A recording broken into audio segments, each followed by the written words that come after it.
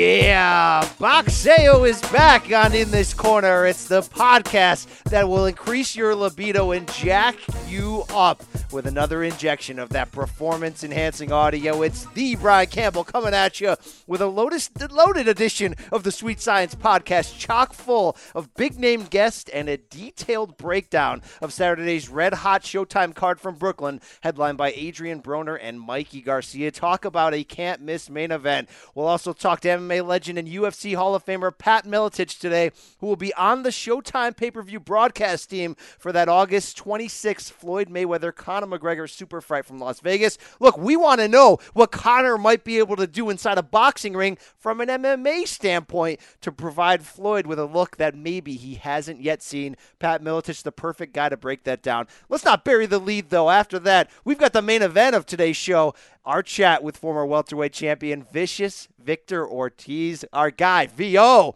Facelube, our man who returned Sunday from a 15-month layoff coming out off that Andre Berto rematch. He'll battle Saul Corral in Bakersfield, California.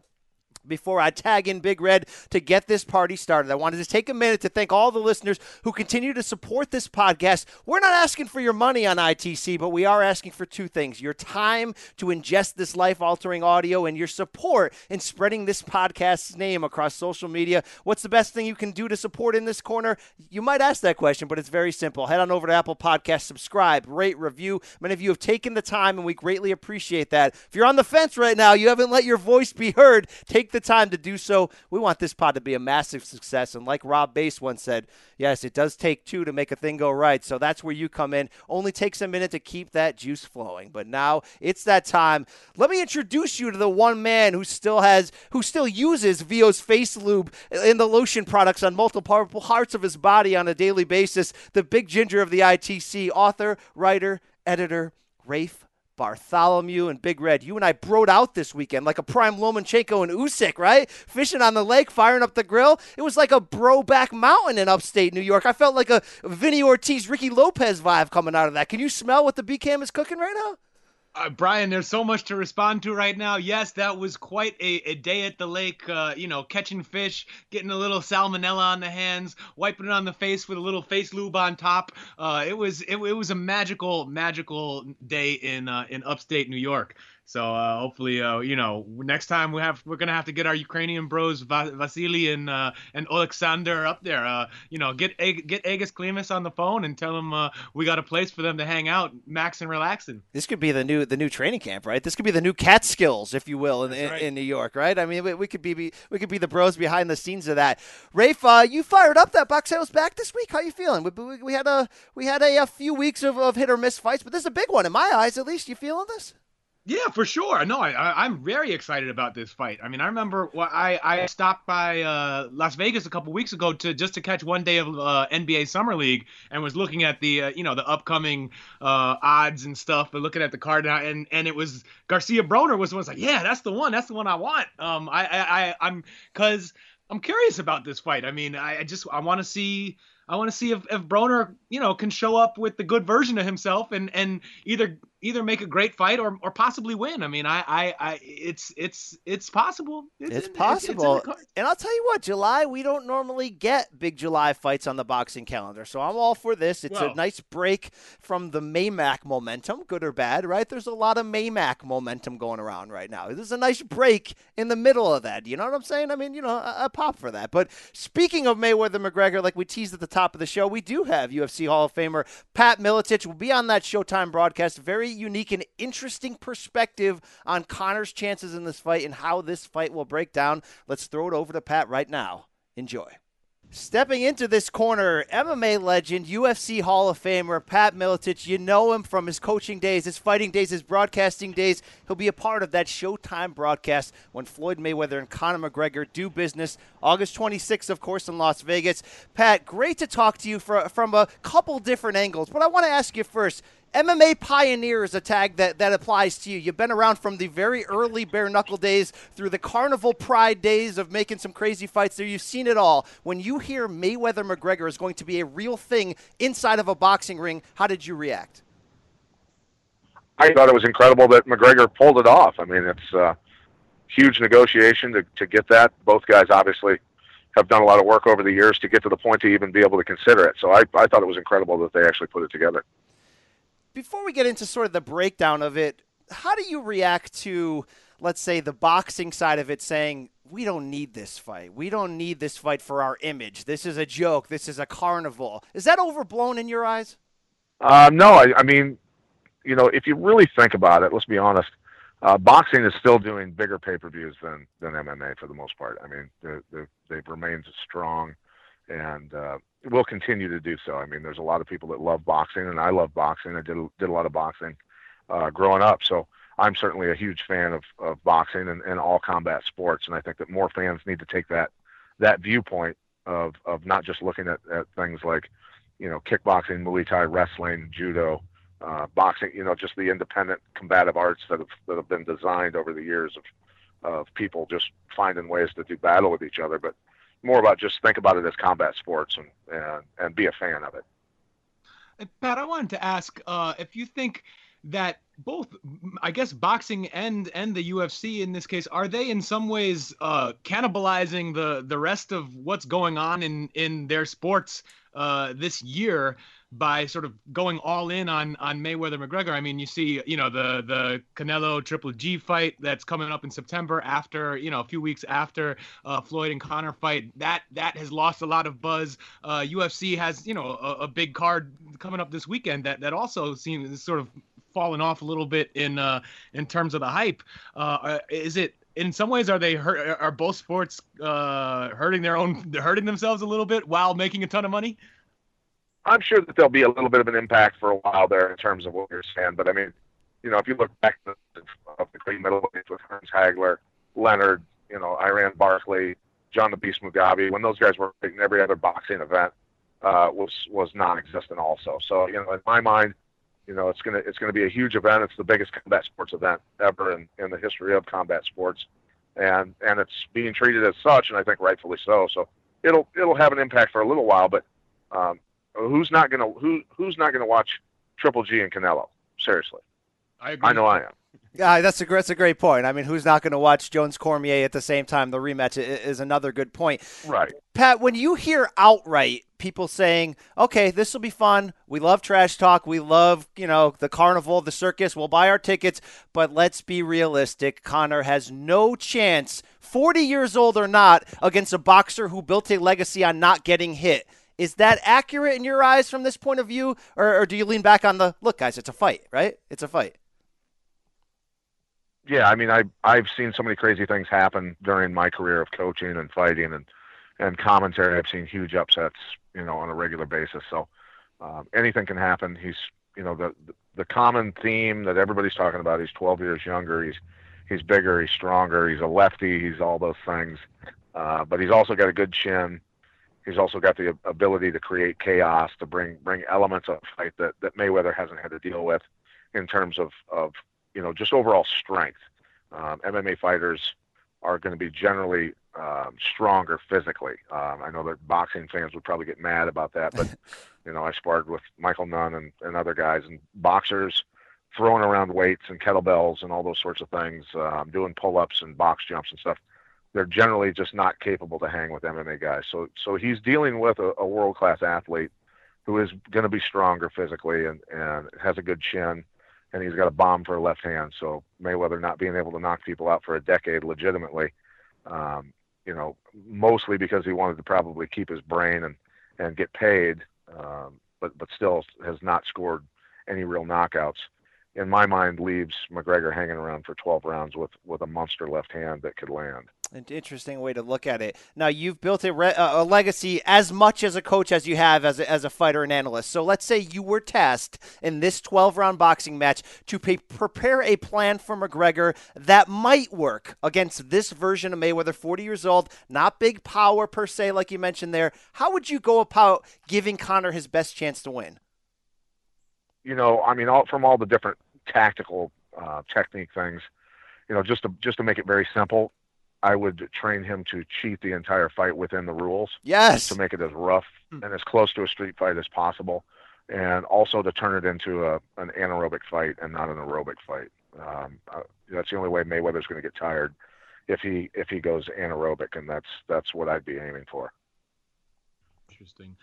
Do you think that Conor has has sort of made a good decision in keeping pretty much the team he's always worked with for training and getting ready for this fight? I mean, he's bringing in pro boxers. He's got Paulie Malignaggi helping him spar, but he didn't go out and hire full time at least for this camp a Freddie Roach or a Virgil Hunter or some sort of big name boxing trainer. Does he need that for this fight, or is he just better off going with the guys he's comfortable with? Well, I think he's got a good boxing coach, currently that he's had for his MMA career. To be honest with you, I think the guy has done a great job with him. And what it comes down to be able to get up to speed, and he's boxed, he's sparred with a lot of boxers during his MMA career, so that's nothing new. But bringing in really high level pro boxers to spar with is definitely the key. I mean, steel sharpens steel, and that's the way you get it done. As long as you've got a good coach and good training partners, that's really the elements that you need. Pat, you look at the fighting stances. So the thing that Mayweather's done over the second half of his career is pretty much shut down anyone who brings an orthodox fighting stance to him. He can lower that strike zone. He can take our 2 to 3 rounds, take a snapshot in his mind, figure it out. If you're looking for one guy that had more success than others, I think you do point to Marcos Maidana in 2014, specifically that first fight. Because, look, he's throwing punches from wacky, wild angles that you don't see in boxing. Conor's mentioned most guys only know one stance against Floyd. I've got a Muay Thai stance. I've got a judo stance. I got a Greco-Roman stance. How legitimate is that thought process in bringing different footwork and angles to a boxing match? Could it actually work? Well, I mean, a lot of those stances that you mentioned are detrimental for boxing. So, not necessarily are you going to want to use all the stances that you mentioned, but at different times of the fight, up against the ropes, things like that, those stances are going to come into play for leverage, for strength, for off-balancing Floyd, get him stumbling a little bit, throw bombs at him at that point, a lot of that type of stuff. So they're going to come into play at times, but a boxing stance is a boxing stance for a reason, and it works in a boxing match, right? Not a bad point. Not a bad point at all. One thing I wanted to ask you was the conditioning difference here. Now, 5-round fights in UFC. Conor had been sort of picked apart at times for maybe a guy that didn't have great endurance to go the distance. You can argue that in the Nate Diaz rematch, maybe he turned that back in some people's eyes. This is 12 3-minute rounds. How much of a difference between the two of that could that actually play a part in this fight in your eyes? To be honest with you, an extra 2 minutes in a 5-minute round is much more difficult than a 3-minute round because you get a minute rest in between each one. So you got to remember that. So, depending on the pace, Floyd doesn't necessarily keep a really big pace. So, and all the different weapons that are involved in MMA, the wrestling that you go from the wrestling aspect to the striking aspect back and forth. As I mentioned before with the aerobic and anaerobic, it's much more taxing on the body when you do that sort of stuff. But when you go strictly aerobic in boxing, if you're not capable to do that, you're going to fall apart in a boxing match pretty quick. Interesting. Do you see any issues or impact of the glove size change? McGregor is known as being a really good boxer for MMA. He's known as having one punch knockout power, or at least fight-altering power, if you will, with one punch, going up to the 10-ounce level here, and that seemed to be part of a smart negotiation on Floyd's part. Let's do this fight at 154. We can go up from 8-ounce to 10-ounce. Is power in the end, Pat? I mean, you've sparred with all different kinds of gloves. You fought bare knuckle. Is power in the end where that's not going to make a difference? Well, I mean, getting hit with MMA gloves hurts a lot more. It can do a lot more damage. It can cut you a lot easier. It's like getting hit in the face with a brick. MMA gloves, or boxing gloves, depending on who's wearing them, of course, can have the same impact if a guy's got a lot of power. But there's certainly more padding in a boxing glove, especially the 10-ouncer. So it does take some of the heat off the punches, but you still get the counter coup, the bouncing the brain around, and all that sort of stuff that causes knockouts. So you're still going to get hurt either way. But MMA gloves it's not fun to stand toe to toe in MMA gloves, and you go to the airport the next day and they're wondering what truck ran you over. And, I was curious about if there's I don't. I mean, I'm sure McGregor knows what's coming in this fight. Knows that Floyd is going to be very elusive and hard to hit. Has how do you think he'll hold up, mentally? I mean, we see Floyd. That's really, he beats guys, halfway through the fight, they're giving up, and he's doing that to guys who are, have been boxing at near the top level of the sport. How do you see Conor being able to sort of, stick with a game plan or not sort of lose, get to that point where if he is having a hard time connecting with Floyd or the first few rounds don't go well, he starts to check out? I see him as a different guy, he's a guy that has, to become a world champion in anything, you've got to fool yourself that you can do it, right? Mm-hmm. And, that's one level. And then to dream big enough to talk the way he does and convince himself that he can pull off a fight with Mayweather to begin with. You have to be able to conceive that, to actually climb in the ring and do a boxing match against, one of the greatest boxers ever. So I think he's going to be there believing in himself no matter what's going on, to be honest with you. That's just his mentality, his mindset. So I don't necessarily see him getting frustrated and checking out. I mean, he's there to win. He's going to love the money, obviously, but he's doing this because he thinks he can win. In line with that, he calls himself Mystic Mac. He's made some pretty bold predictions, right? From saying he's going to essentially sleep Jose Aldo with one punch, which he did, to really calling the round and finish of most of his big fights.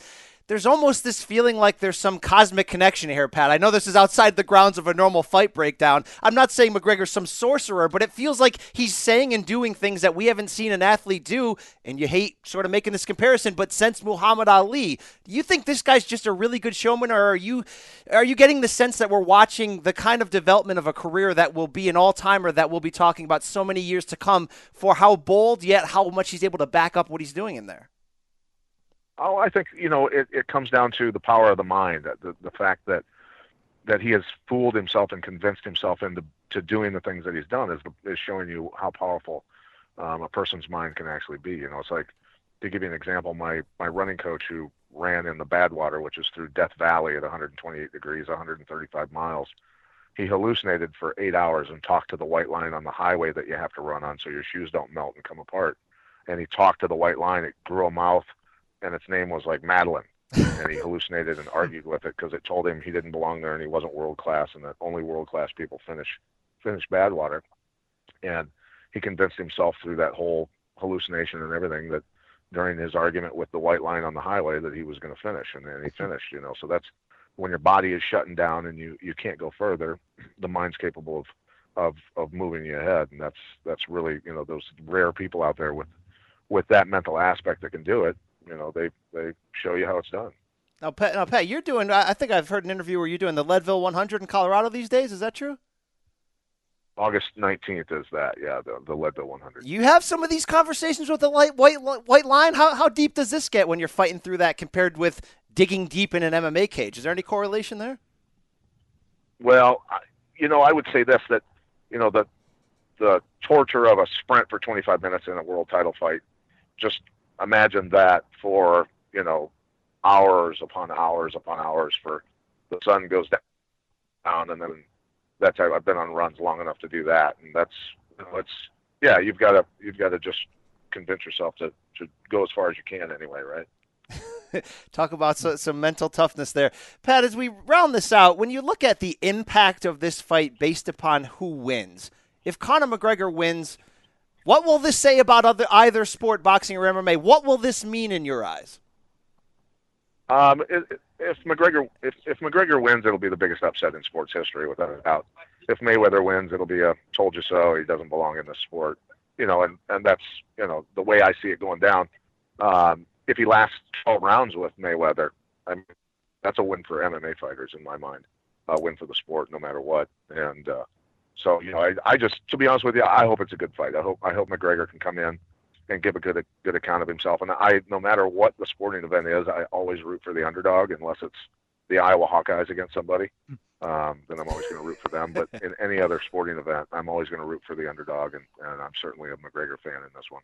You know, you've been around the fight game for a long time. Will this be the beginning of more of this type of crossover fights? And the reason I say that's almost a pointed question because Dana White feels like it seems like he's teasing the fans by coming out in a Zuffa boxing t-shirt during this Mayweather-McGregor World Tour. In your eyes, is this a special circumstance, a 1 in a million that we're able to get this fight, or is this the beginning of a new line of combat sports, super fights we may see?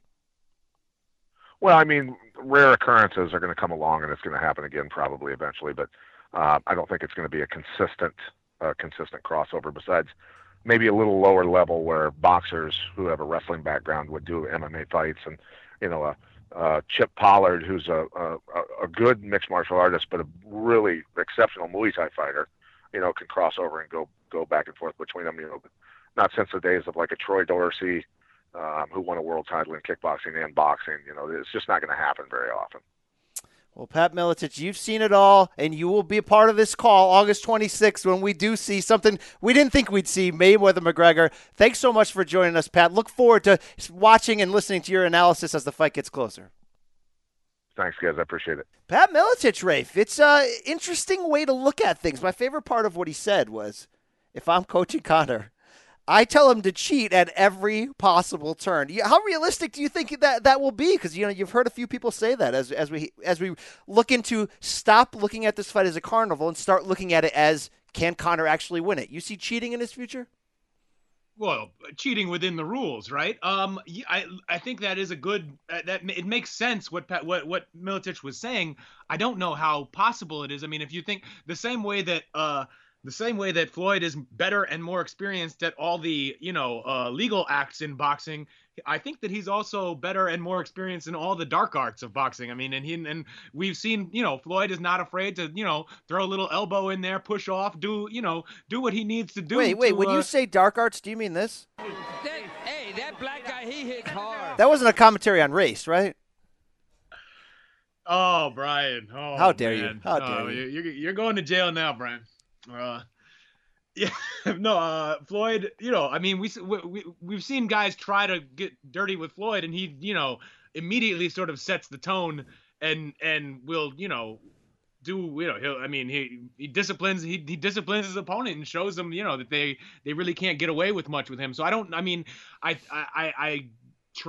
think that Miletich was right when he's talking about McGregor probably having a overall strength advantage, especially, just the core strength that he has to have to be able to deal with wrestlers and all those other hips, right? Crazy, the hips don't lie, other Rafe. Crazy stuff that Bob Arum doesn't like to see when they're rolling around on the mat with the tattoos out.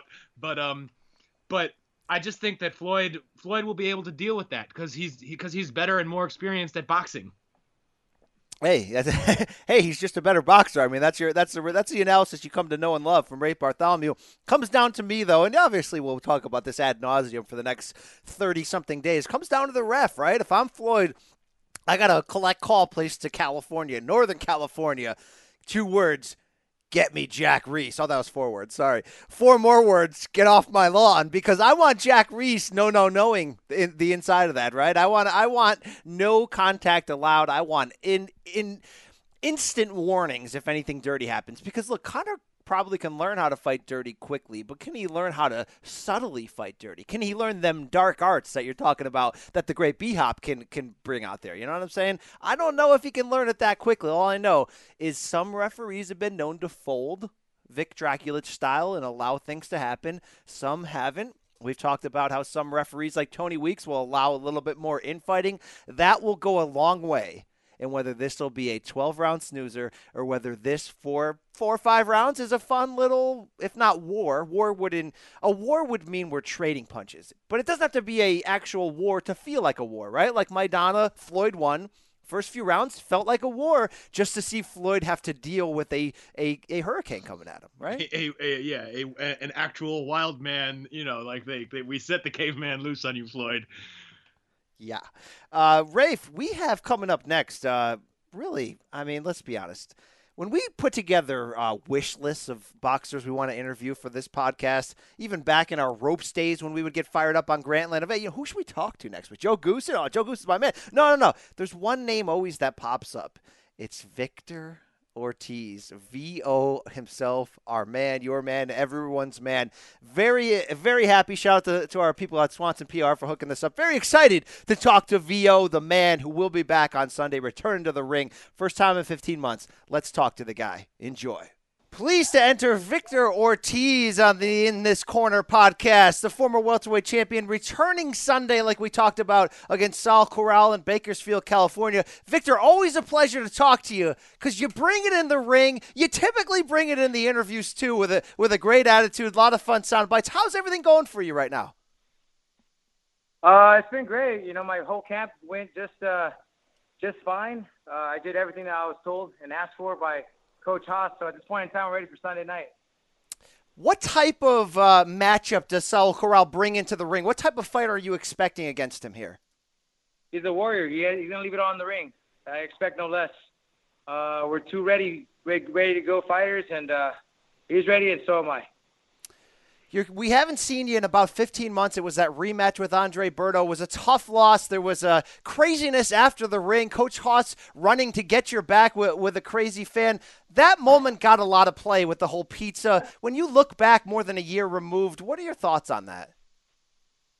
Hey, it's part of the sport, part of the game. I don't bring that up to mind. No need for that. Past is past. It is what it is. That guy was fighting his own demons, not me. I mean, I'm living my dream. That's a great point to look at it, Victor. What is your mindset at this point entering this match where, you're still young? You've been in there against the very best in the world. What are your sort of goals moving forward? My goals moving forward, is to be an all-time great. And in doing so, I made sure that I got rid of acting for the time being. I appreciate and thank Gersh Agency, which is Brett Norensberg, and Mike Stout for all their energy they put into me and believe in me so much in the acting world. But when you're not ready to act, you're just not ready. I'm ready to reign again. How come you made the decision that now you weren't ready to continue down that path when you had some big success? You were in Southpaw, you're in the Expendables 3, you had some big roles there. Yeah, it's just, right place at the right time. I think my attitude is liked by many, so also frowned upon by many in the boxing world, but it's okay. I am me, and with that, things come my way once in a while, so I'm just very grateful to be in the position that I'm in. What led you to say right now is the time to put acting away and get back in the ring? I'm 30 years old. I need to give it my all that I need to give to boxing to achieve what I want to achieve in the ring. If not, 2 careers is just too tough, too hard. Do you have more acting goals for the future, considering it's a profession? No, sir. Not right now. Not anytime soon. I've really enjoyed hearing you speak about the relationship with Coach Haas and how important it was in this second half of your career. What is it about that fighter-trainer dynamic that makes this work? Coach Haas is he knows his stuff, People, I think they have not given a Coach Haas the credit that he deserves. And I recognize it because I'm around it every day in the gym. So when it takes a hell of a man to steer me in the right direction and then be one hell of a guy to look up to, then that's all I want to see. I wish I could say the same for, many that I've had not so great experiences with as coaches. So, it's okay. Would you ever consider going down the Coach Haas haircut route? Because that guy can pull that mohawk off. You know what? Yes, absolutely. It's a great haircut. Absolutely. Having fun with you for a second. When you do look back at the acting run you did have, what was the high moment? What was the most fun part for you? Was there a specific role, a specific time frame? What did you enjoy the most? Oh, absolutely. When I was playing Mars in Expendables 3, I got to meet everybody. From Arnold Schwarzenegger to Rocky Balboa, Terminator, Jet Li. I got to meet Drago. I'm using all their aliases, but still, I got to meet the Statham, Transporter. It was great. Victor, this is Rafe Bartholomew, Brian's coach. Oh, my bad. Go ahead, my bad. I said my favorite was Puss in Boots. Puss in Boots. Yeah, Victor, this is Rafe Bartholomew, Brian's co-host. I wanted to ask, you were talking a little bit about Coach Haas. Could you talk about, so what was sort of the moment that solidified, your bond with him and made you guys, really, makes that relationship click? I've always tried a lot of different coaches, all because Coach Haas has steered me there. Coach Haas, hey, Vic, try this one. Hey, Champ, try this other one. Champ, if you're not clicking with him, try this one. Try this one. Try this one. I sat back and I said, what the hell? Well, he was the reason that we beat Nate Campbell so easy. He's the reason that one of the top reasons why we beat Andre Berto, the first one. So why do I not give this guy an actual chance? And people counted us out already anyway, so why not redirect, resurrect, and go with it? And it seems like, you have that trust in him and also that he's really willing to sort of stand up for you, and he's really, willing to go to bat for you in all kinds of situations, in the ring, outside the ring. He's, it seems like he's, really, really believes in you in that way. Absolutely. He believes in me, but I believe in him. It's an important thing to have trust on both sides, Victor, when you look at a fight that's getting a lot of headlines, that's kind of overshadowing some of the other more important boxing matches, is that Floyd Mayweather-Conor McGregor match. I wanted to get your perspective, since you've been to the highest level, you've been in there with Floyd Mayweather. Is this a good thing for the sport of boxing or just a joke? How do you look at it? It's a great business plan, on both sides. But I'm not it's one of those things where you can't look at it that way. It's two different sports. It's tennis versus ping pong. I don't know what you take from that, but no, that makes a lot of sense. Are you in the camp that you say, look, McGregor, well done getting here, but you have no chance on August 26th? Exactly. Victor, as we wrap with you, when you look back at the run you've had, what is your biggest in-ring moment? What's the moment that has been your favorite, something that gives you a lot of, emotion or gives you a lot of encouragement to keep going and move forward? Oh, Andre Berto, he got dropped, got up, dropped again. Hey, hell of a war, man, on both sides. Both honest. And in that case, Victor, I guess, would you, are you thinking after, this fight, maybe one more, or, looking at like a rubber match Absolutely. down the line with Berto? Absolutely. Yeah. I got some great things lined up, but I guess for that, you guys will have to wait for Sam Watson and Al Haymon. No doubt about it. And Victor, we always loved you as a fighter, but as a businessman too. I was a client, if you will, on the VO Face Lube line. We ever going to see that again? Is that still in production? Probably so. You may see it in the near future. I just ran into some legalities. The team that I was previously with, they weren't the most honest. They were, just moochers, snakes, and I don't bond with people like that. So they tried to sue me, and thankfully they got nothing. And I moved forward with my stuff, but I put everything on hold until one day when I feel like going back to that. Oh man, so I'm sorry to hear that. I guess the other thing that these fans sort of got a huge really enjoyed with that was that commercial you filmed for it. Are there any behind the scenes stories, memories with the basketball scene, the girls showing up? No, just bullshitting, bro. Yeah, I guess so. Yeah. Well, Victor, it's great talking to you. We wish you a lot of luck in this fight Sunday night, Saul Corral. What is your message to any fans who love watching the action you bring in the ring but want to know, is this going to be a long-time thing? We're going to keep seeing Victor Ortiz 2-3 times a year on our screen boxing. Hell yeah. I'm back. There's no acting coming out of me anytime soon. So, we're ready to go, and we're not going anywhere. And we're going to see the Warrior? We're going to see an action fight like we always do on Sunday? I'll show you Sunday. Good stuff. Victor Ortiz, thank you so much for your time. Best of luck to you moving forward. And when this boxing thing's over, I'm ready to see you back on the big screen, bro. You know that thing, all right? You know that. That'd be a good 4 to 5 years from now. All right. Best of luck. Thanks, man. Yes, sir. Thank you. Rafe, with our interviews behind us, and again, special thanks to Pat Miletich and Vincent Ortiz, the Vicious Vic himself, for taking the time. Rafe, we have a big fight weekend in terms of a big card there. Brooklyn, Saturday night, Barclays Center, Showtime. it's the crown jewel of the real boxing matches of the summer, right? It's the next stopover on the leap towards Triple G Canelo, not necessarily flipping a middle finger at Maymac. It is what it is. It's a special event, but Saturday's card is legit. The main event is that junior welterweight showdown. 4 division titleists, AB, Adrian Broner against Mikey Garcia. Moving up in weight, 3 division titleist himself. We've had both of these guys on the show just a month ago. You definitely want to go back and check out those interviews if you haven't heard them on the In This Corner podcast. Rafe, since that point, not a lot of fireworks in this build by any means. Where do you stand, though, on excitement, on expectations from this main event just as a matchup heading into this?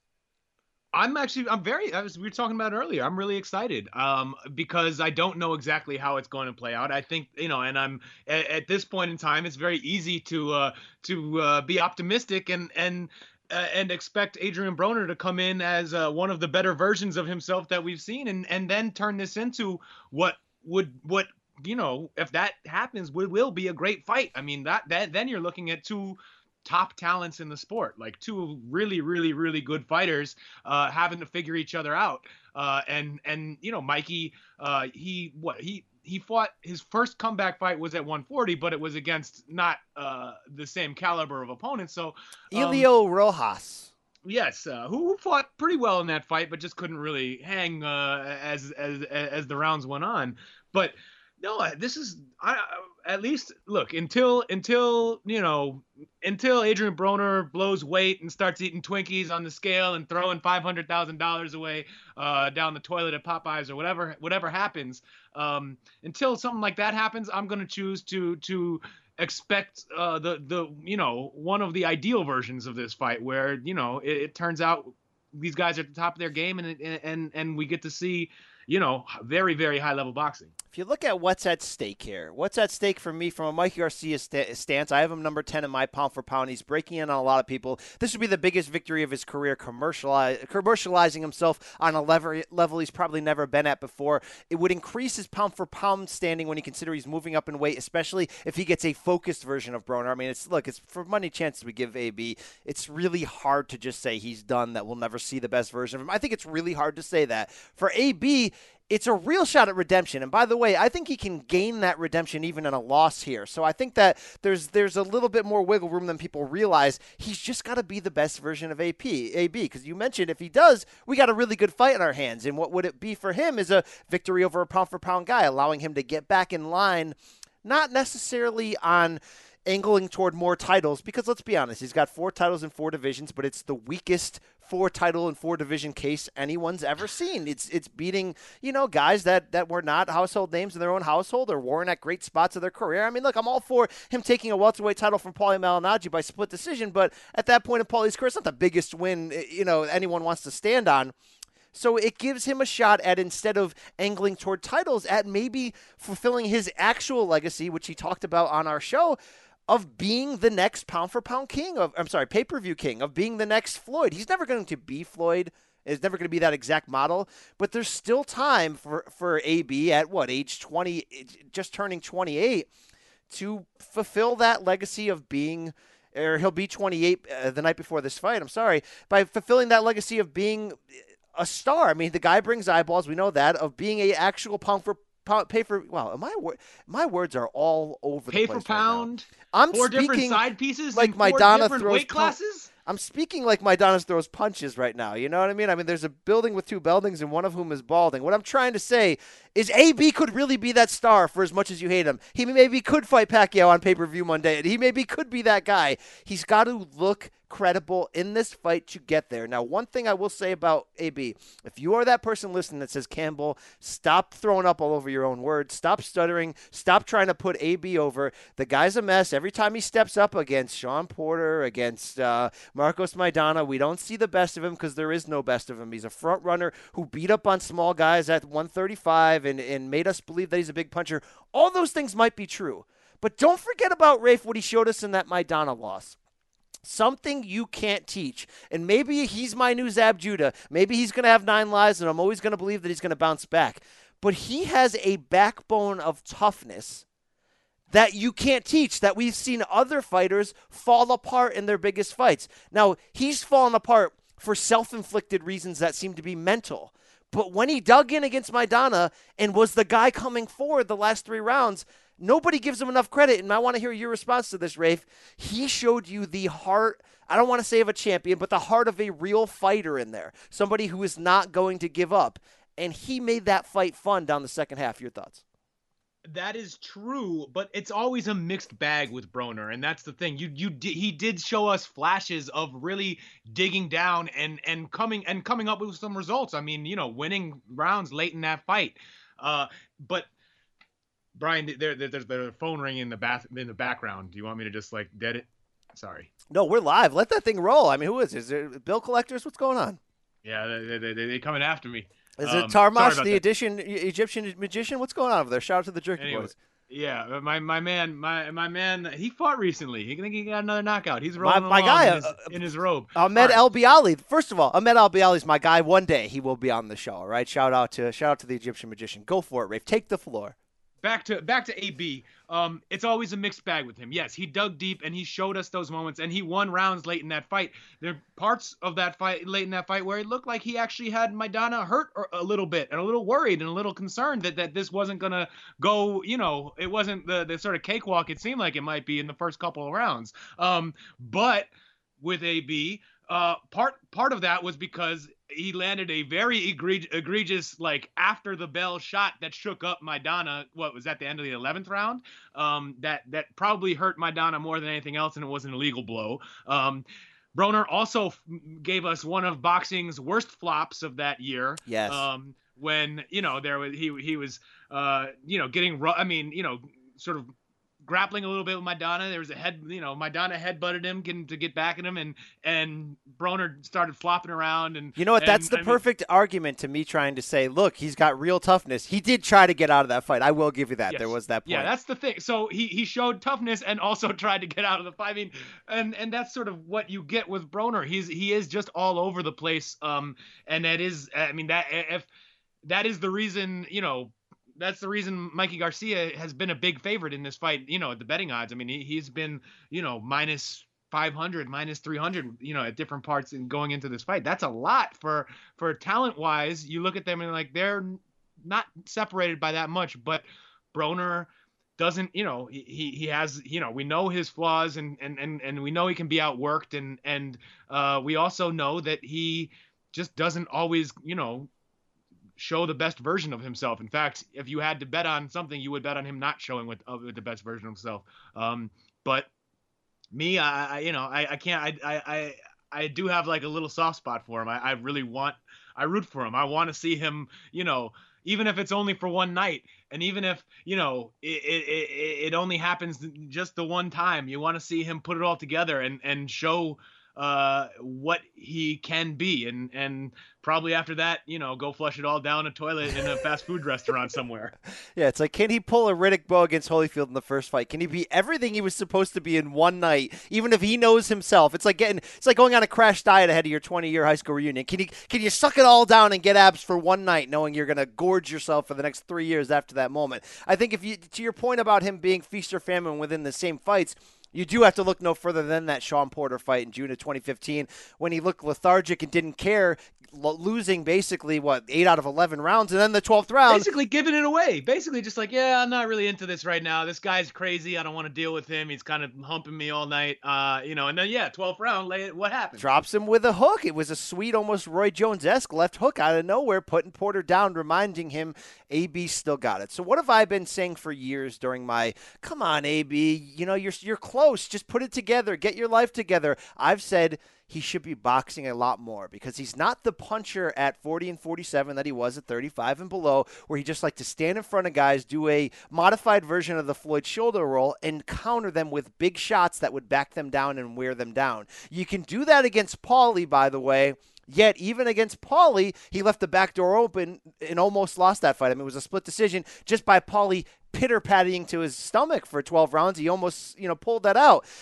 In fairness, Brian, he left that back door open so the side piece could sneak in. Oh, hey, don't be talking about my side piece. You don't get laid. I will say this, though. Look, the version that I want to see him do more is the version against John Molina Jr. in one of those, if not the first PBC card in 2015, the big showcase opportunity where he just danced around them. He didn't allow that fight to become a war like we thought it might because Molina was hot at that moment coming off some action fights. We thought it would turn into a war. He was like, no, I'm going to outclass you. You're not going to get touched. Obviously, he couldn't do that to Garcia. Molina is a flat-footed, brawling fighter. You can do that too.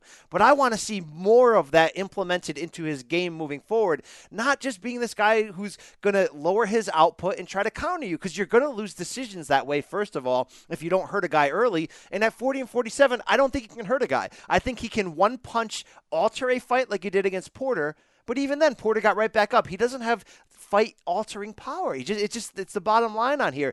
Do you think there's we like to say, is there a version of AB we haven't seen that's the best version? Because, he told us he's only really accomplished 65% of what he can do. Do you think there's a different style-wise from Broner that'll help him get there? Is it a modified thing like I mentioned? Or how do you see the best version of AB looking like at 140? Yeah, I think I agree. For me, I just want to see him be active in the ring, and I don't know if that means he has to get out of, change his stance, or if it just means he needs to, work his jab more and try and, walk his opponents down. And now that's a harder thing to do probably against Mikey Garcia than it would have been against some of his other opponents. But if he only throws 20, 30 punches around, he's not going to win many fights that way against good competition because he does not. I mean, not many guys have the power to win fights that way, and even the guys who did, like Randall Bailey, didn't win. Most of their high level fights either. It just doesn't work that way. But Brian, I mean, like, this is the thing with AB. He takes, even though he's not the better fighter going into this fight, he brings so much drama, you end up talking only about him. I mean, he is, it's all, he's the Little Big Drama Show or whatever, Mr. HBO. But what about Mikey? I mean, like, this is, we should probably discuss him a little bit, Mikey Garcia, where if he wins and looks good, if he blows Broner out, or if if they both fight well and Garcia still gets a win, how does that? How far does he climb up pound for pound ranks? I mean, where does he go from there? And does he? We asked him this when we spoke to him during the press conference. Do you think that Mikey needs to fight maybe or should consider fighting a different style than we've seen out of him? Because he's also, he's a very, very patient guy, and has relied on what has been fight-changing power to just pick his shots and wait for the time to really land the punches that are going to put a guy in trouble and then finish him. Can he be that patient against Broner, who, so far the easiest route to victory against Adrian Broner is just to outwork him? Yeah, it's going to be interesting to see. Especially it's going to be interesting to see how his power carries to 140. I think that's going to play a big part in the style that you see. Ultimately, though, I've talked to Mike Garcia a lot through the years, and I've sort of asked variations of that same question, right? Because you watch him when he turns it on late in a fight, when he feels like he has figured out that opening and he's getting close enough to exploit it, he gets dudes out of there. He gets dudes out of there to the body. He straight up knocks people out. His knockout in January of this year against Dejan Zlaticanin. How do you pronounce that? Because I'm not going to butcher it again, all right? I've heard it Zlaticanin. Zlaticanin. I'm going to go with Zlaticanin, even though it's probably like Zlaticanin. I want to rock Zlaticanin. And that guy, look, a lot of people were picking Zlaticanin to knock him out. A lot of people were saying, that was his moment. He exposed his skill and speed difference, and then the power was talk about fight altering, it was life altering power. He got him out of there. That was 135. We don't know if he can do that at 40. Will he be more action-oriented at 40 and above? No, not unless his opponent brings it out of him. I mean, look, Orlando Salido in that fight in 2013, January, in the Garden, in the theater, you saw a fun fight in that because Orlando Salido made it fun and walked into 4 knockdowns early, right? That's what happens. You push the pace on Mikey, you tease the bag, right? Yeah, you get the mess.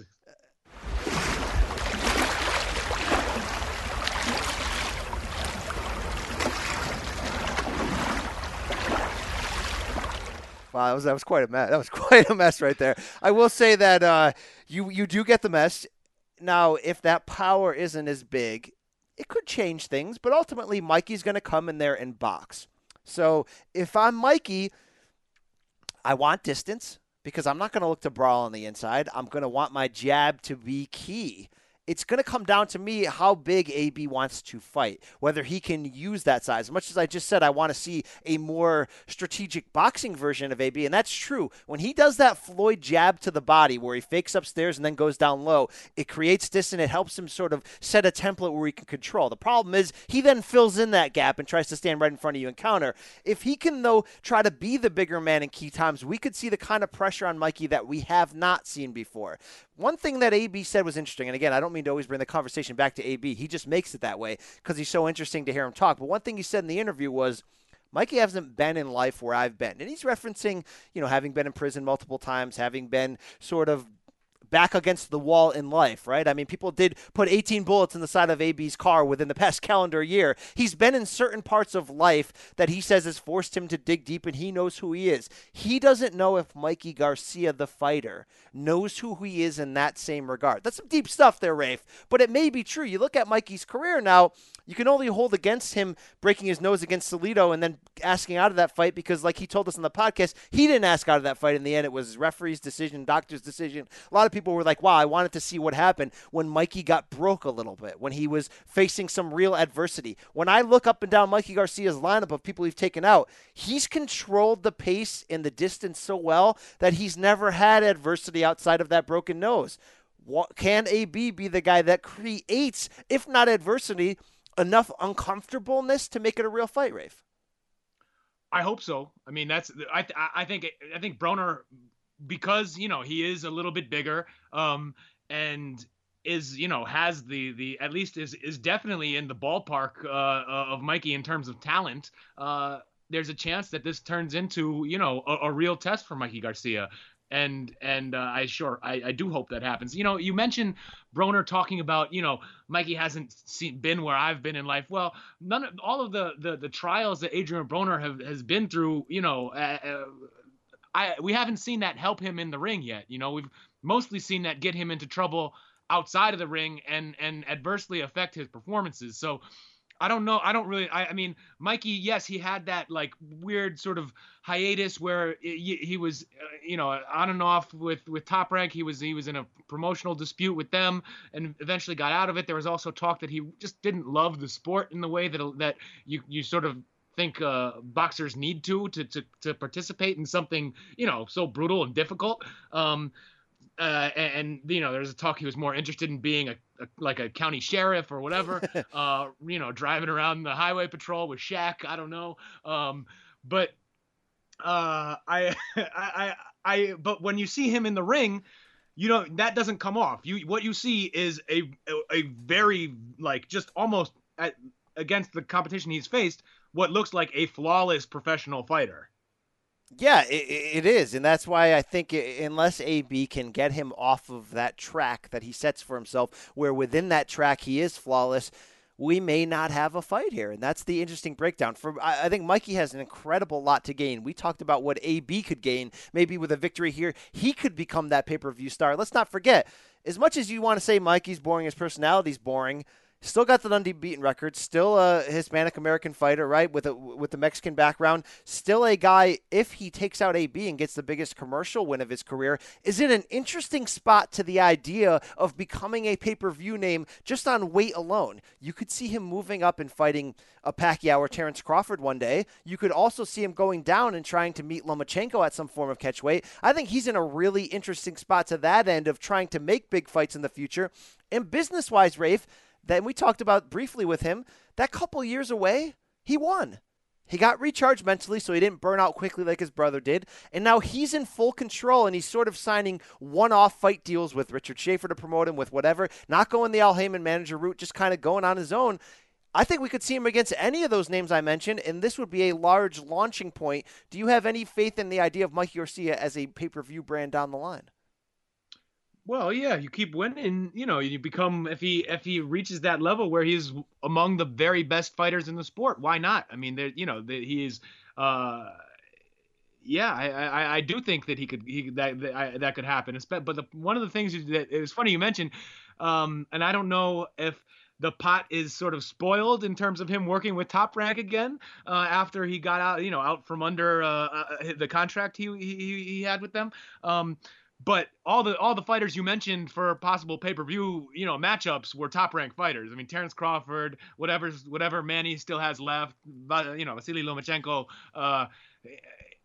That's the one thing looking ahead that is a little cloudy for Mikey Garcia. Is that I'm assuming that he sort of stays on the Heyman, even if he's not, signed, with Al Heyman as a manager and advisor, I just don't know. It's hard to see who lines up as opponents for him. Well, let me and tell I you don't like think this. He needs to go up to 147 and fight all those welterweights. That's a lot. He told me in March when I last talked to him before our recent podcast interview that Top Rank has been more actively calling him than any other promoter, not to re-sign with them, but to have him be the B-side against their A-side fighters. Not in a sense like to use him, but in a sense to make really big fights. They've talked about a Lomachenko fight. They've talked about a Crawford fight. Crawford versus Mike Garcia at 140? Heck yeah, I'm popping big for that, Rafe. You want to put that on ESPN? Put that on ESPN. That's getting big ratings. That's a real fight, right? Or am I getting too, am I teasing my own bag right now? No.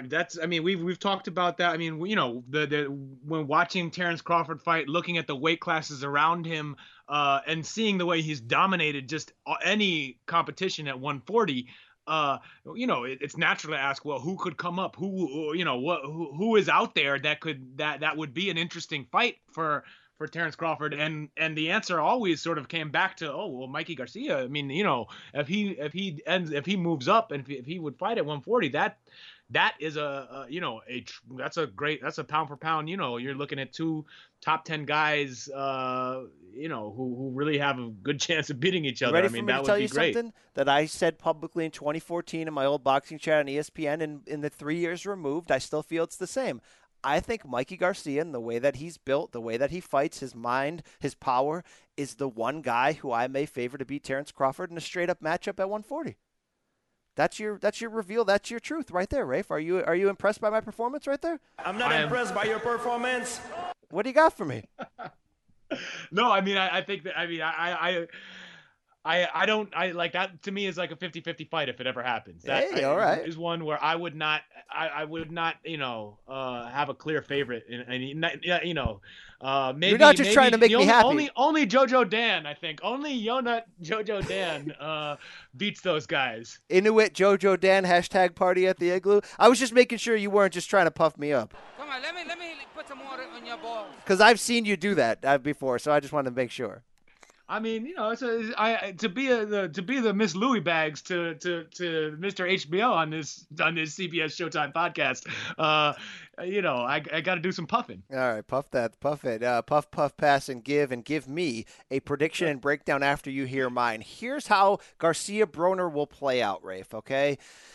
Broner in the end will be a more in shape, mentally focused version of himself, arguably the best version of Adrian Broner that we've ever seen at 40 and above, which is what he needs to be, or his career is not over, but the idea of us caring about him in an A-side role will be over after this. You'd probably still see him on PBC and Showtime. You'd see him more in carnival fights against the Ashley Theophane level, and he'll probably come out with rappers and put on a show. Who cares? To be a real fighter, he'll come in and give you that.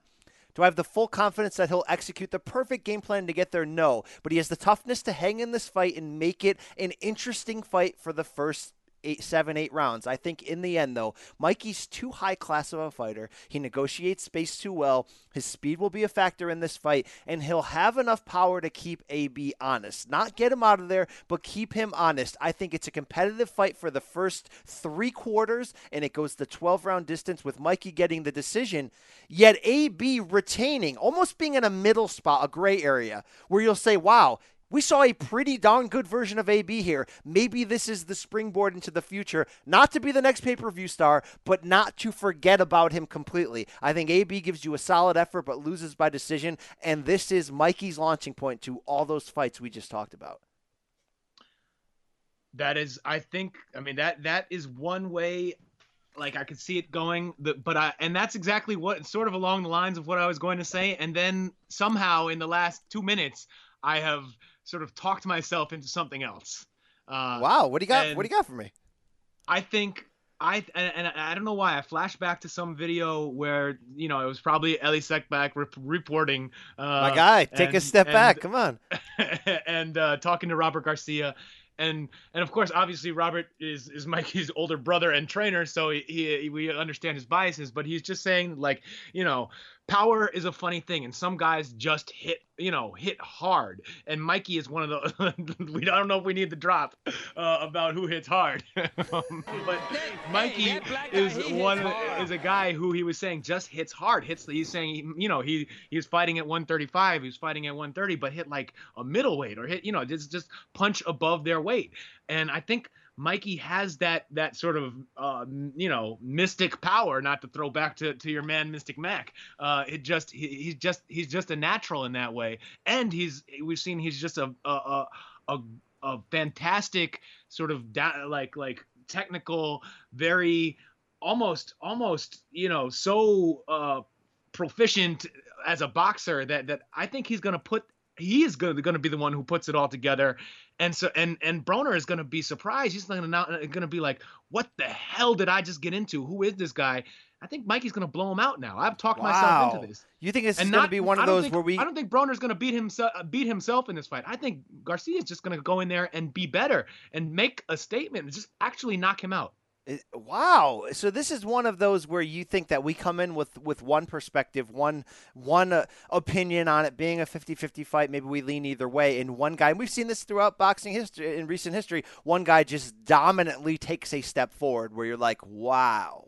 That is, yes. And for whatever reason, you know, that sort of, I just, and the truth is, I think, you know, both, I think that the sort of the way you describe the fight playing out is just as, or probably more likely. But I can also see Mikey just coming out and you know, dominating, like really making that statement and as if it's a leap and saying that this is, you know, and showing us, oh wow, he's even more than we thought. Well, he's that diamond in the rough that while he was gone and everybody else was like, screw him, he's screwing up his career, I was, you know, the guy still banging the drum saying this guy could be the number one pound for pound at the end of the day down that road. I mean, I don't know if he can eclipse the kind of belief that we have in a guy like Errol Spence, but man, if he does what you're saying here, not only will we potentially see that talk start to happen, but even though I just looked up on BoxRec, the promoters of record for this fight are officially About Billions Promotions, whatever that is. There's AB's guy, and also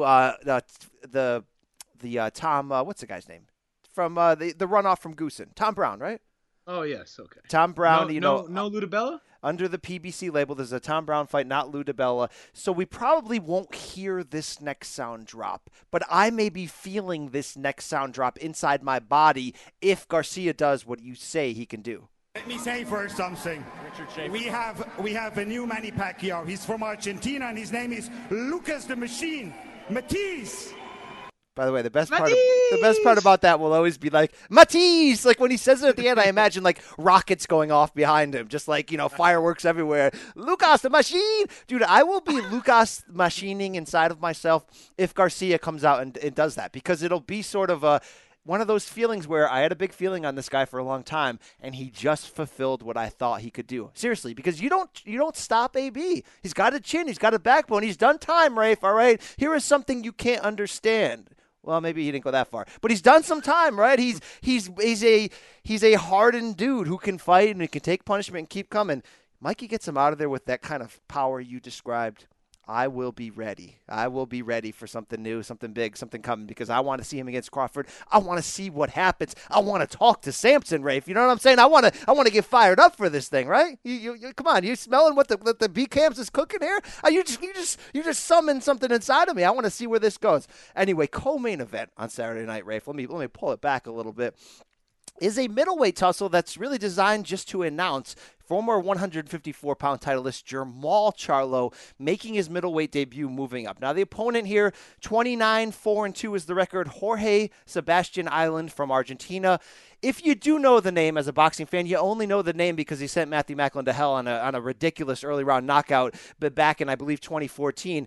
4-0 since then, really hasn't beaten anybody that we'll know or heard of.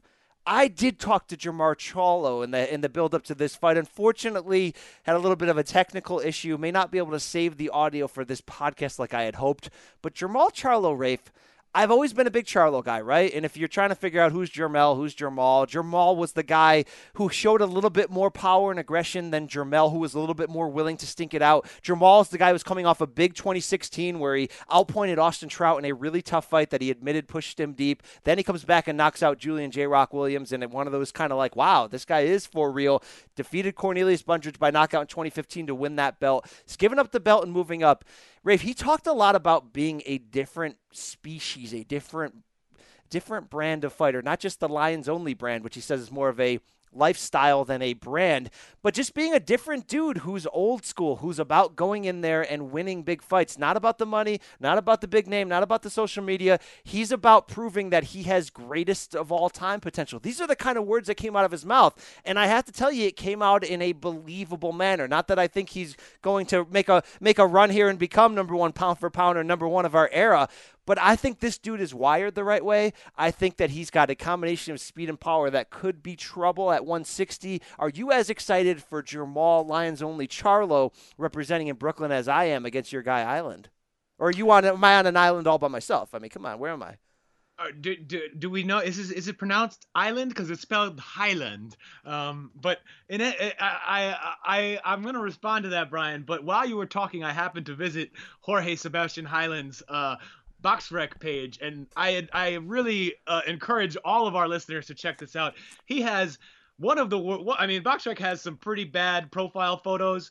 Highland is up there. He is, he's wearing like, he's dressed like he just got out of a fight, which is good for a boxer, holding his hands up, but he's wearing this tan camel-colored like floppy newsboy hat. He looks like the lost Fratelli brother from Goonies. That is so perfect. It is he does not look like the kind of guy Jermall Charlo is going to get a lot of credit for knocking out. He kind of looks like a mixture between John Molina Jr. and Sexy Sergio, right? Like if you morph them together. I don't know. I mean, there are no human parallels to Sexy Sergio. I'm sorry. But Charlo, I do think he showed us a lot last year. But what he also showed us is that he's not I wouldn't call him like one of these perfect, like, real pound for pound level prospects at this point, because he got outboxed a lot he won those fights, but he got outboxed a lot in the Trout fight. I mean, Trout really dialed in that straight left, and if he had a little more power on it, I think could have hurt Charlo. Well, I like Jermall. And J-Rock was landing. I mean, he was winning rounds early in that fight, but just couldn't. He just either it exposed a little bit of J-Rock's chin, Julian Williams, and Charlo's power, which is clearly up there. So in that regard, yes, I think that he's he comes into middleweight, and I consider him, kind of a top 5 middleweight right off the bat. I mean, assuming he can get past Highland this weekend, I would want him to go, I would hope that he goes straight into fighting somebody like Danny Jacobs, like go right to the top and see if you can make fights with, Canelo, Triple G, whoever wins that, and Jacobs, and go for it. I think he basically enters the division a contender, almost basically in the level where he should get those fights. Go. Yeah, and I just want to say that I thought he responded really well to what Trout gave him, though. I think there were points that you could have seen Charlo buckle and really just, and really start to wear down, let the fatigue take over. I thought mentally he was sharp in the adjustments he made. I don't want you to confuse him with Jermell, who I think is the better boxer, who against John Jackson last year was really getting outboxed for a long stretch and then came back and knocked him out because we know the Jacksons don't have big chins. I thought Jermall has been ahead on most of the fights I've seen. I mean, did you think you felt that J-Rock, outside of maybe exposing his own chin, and I love J-Rock, shout out to him, you think J-Rock did some things in there that showed you some negatives in Charlo? Not. Maybe I don't know if he was losing rounds, but he was. I mean, he was getting hit. He was getting touched a lot. And in some degree, and I mean, it was a short fight, and Charlo knocked him down in 2 rounds. So that I mean, those rounds automatically went to Jermall. But like, there were.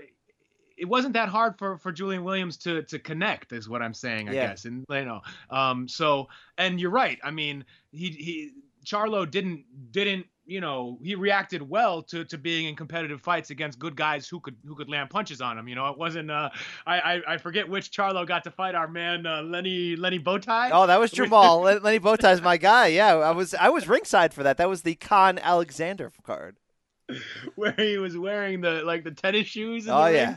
It's good that when Jermall fights these higher level guys who actually, are fighting back and are live in these fights, that he doesn't get rattled and he figures out ways to, eventually outpoint Trout and to knock out, J-Rock. So yes, that does bode well, but they were not these sort of like flawless Terrence Crawford style performances or Mikey Garcia style performances. Yeah, and by the way, Lenny Bowtie had those like borderline Nazi tattoos. Like he had some like weird things going on, almost like a mohawk. I always like to see where these guys who come on our radar for like one day and they disappear, where do they go next? And looking at his box rec, he ran off 4 wins in a row against guys you'd never heard of, and then recently took a loss in Italy. Nobody cares. But Jermall's got the goods. And one thing about the Charlos, Rafe, when they do touch people, when they do put the gloves on you, they have quick power. They have power that just suddenly hits you, and then it's sort of fight-altering power. It's not maybe knock a guy out clean, although both Charlos have had a couple nasty knockouts. It's just sort of like, wow,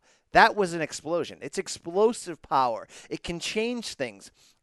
If Jermall can punch at 60 like he did at 54, and there's no reason to believe he can't, like you mentioned, you want to see him right away against Danny Jacobs. You want to see him against all these big names. And I kind of threw him a bait on, some middleweight questions that you're not going to be able to hear the answers to, but, was Triple G exposed by Danny Jacobs? I liked his answers. They were very sober and poised. He was like, no, that was a tough fight. This is what happens when you step up. You get tough fights against tough opponents. And look at what Triple G did to sort of hold off Danny Jacobs. I thought that was a respectful answer.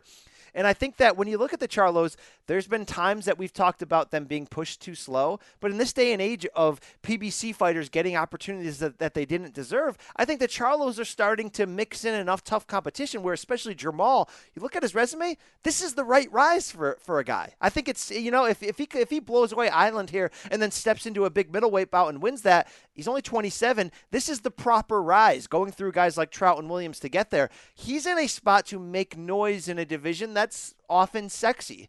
I mean, could we see him, against a Triple G or Canelo, whoever comes out of that? I asked him about the politics that get in the way. He ultimately said, Rafe, it doesn't matter because politics won't get in the way if you keep winning. Now, I didn't interrupt him and basically introduce him to boxing over the last 5 years where politics constantly get in the way regardless of whether you keep winning, but I liked his answers nonetheless. Well, no, I think that's true. It can happen. And I guess the harder fight there to make would be Canelo if he ends up winning in September, and I don't know how badly Oscar wants to do business with Al Heyman and all the fighters that Al and Richard Schaefer took from him. But at the same time, we've seen Canelo as much as I think we criticized him rightfully at moments during this saga of making the Triple G fight. He also, at other times in his career, will just say, no, I want to fight this guy. I don't care. We're doing it.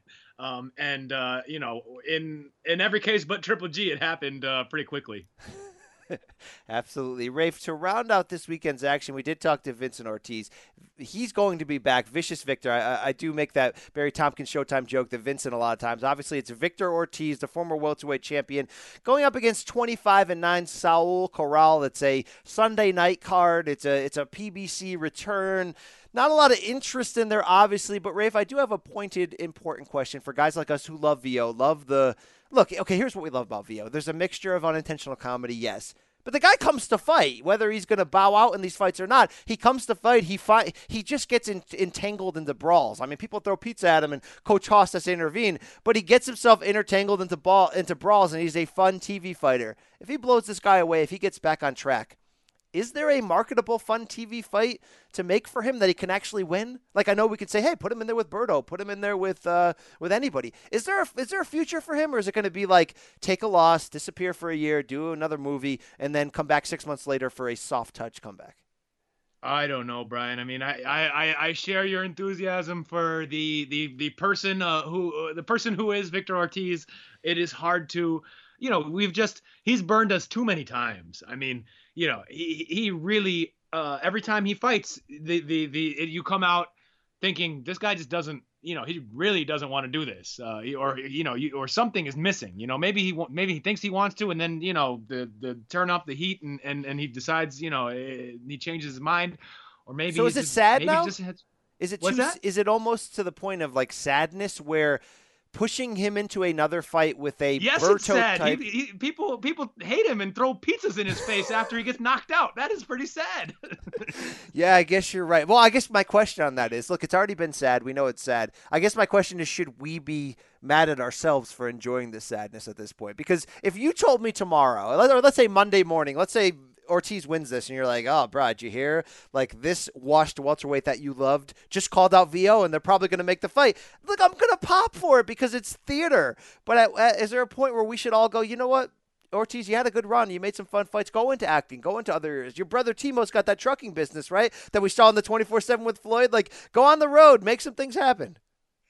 I mean, it's sad. I guess the sad thing is you can tell when you just watching Victor Ortiz, listening to him talk when he goes on some of those kind of, he starts to sound a little unhinged. It's not necessarily after fights, I mean, but like even, some of those red carpet interviews where he just goes off on a ramble. He seems like a genuinely really nice guy. And then, you also just see that sometimes, you sort of see the cracks start to show, and it gets a little uncomfortable to witness that, to sort of be gawking at that kind of stuff. But also that's what makes boxing, a really a unique sport, and something that it exposes people's humanity like almost nothing else. That's a great point. And you get to see all the touching parts of it, the hard to watch parts of it, and you kind of have to just accept the whole bag and don't tease it too much. Yeah, you don't want that mess. Hey, there's another In This Corner with Brian Campbell, Boxing Pod in the books with the big red, Rafe Boogs. Follow him at Rafe Boogs on Twitter. Follow me at B Campbell CBS. Very much excited to look forward to how these fights play out this weekend. We will be back next week to break it all down for you. For Pat Miletich, for Victor Ortiz, and for my man Big Red, we're going to be out of here. Let me throw that alley-oop though, Rafe. Give him 2 words. We out.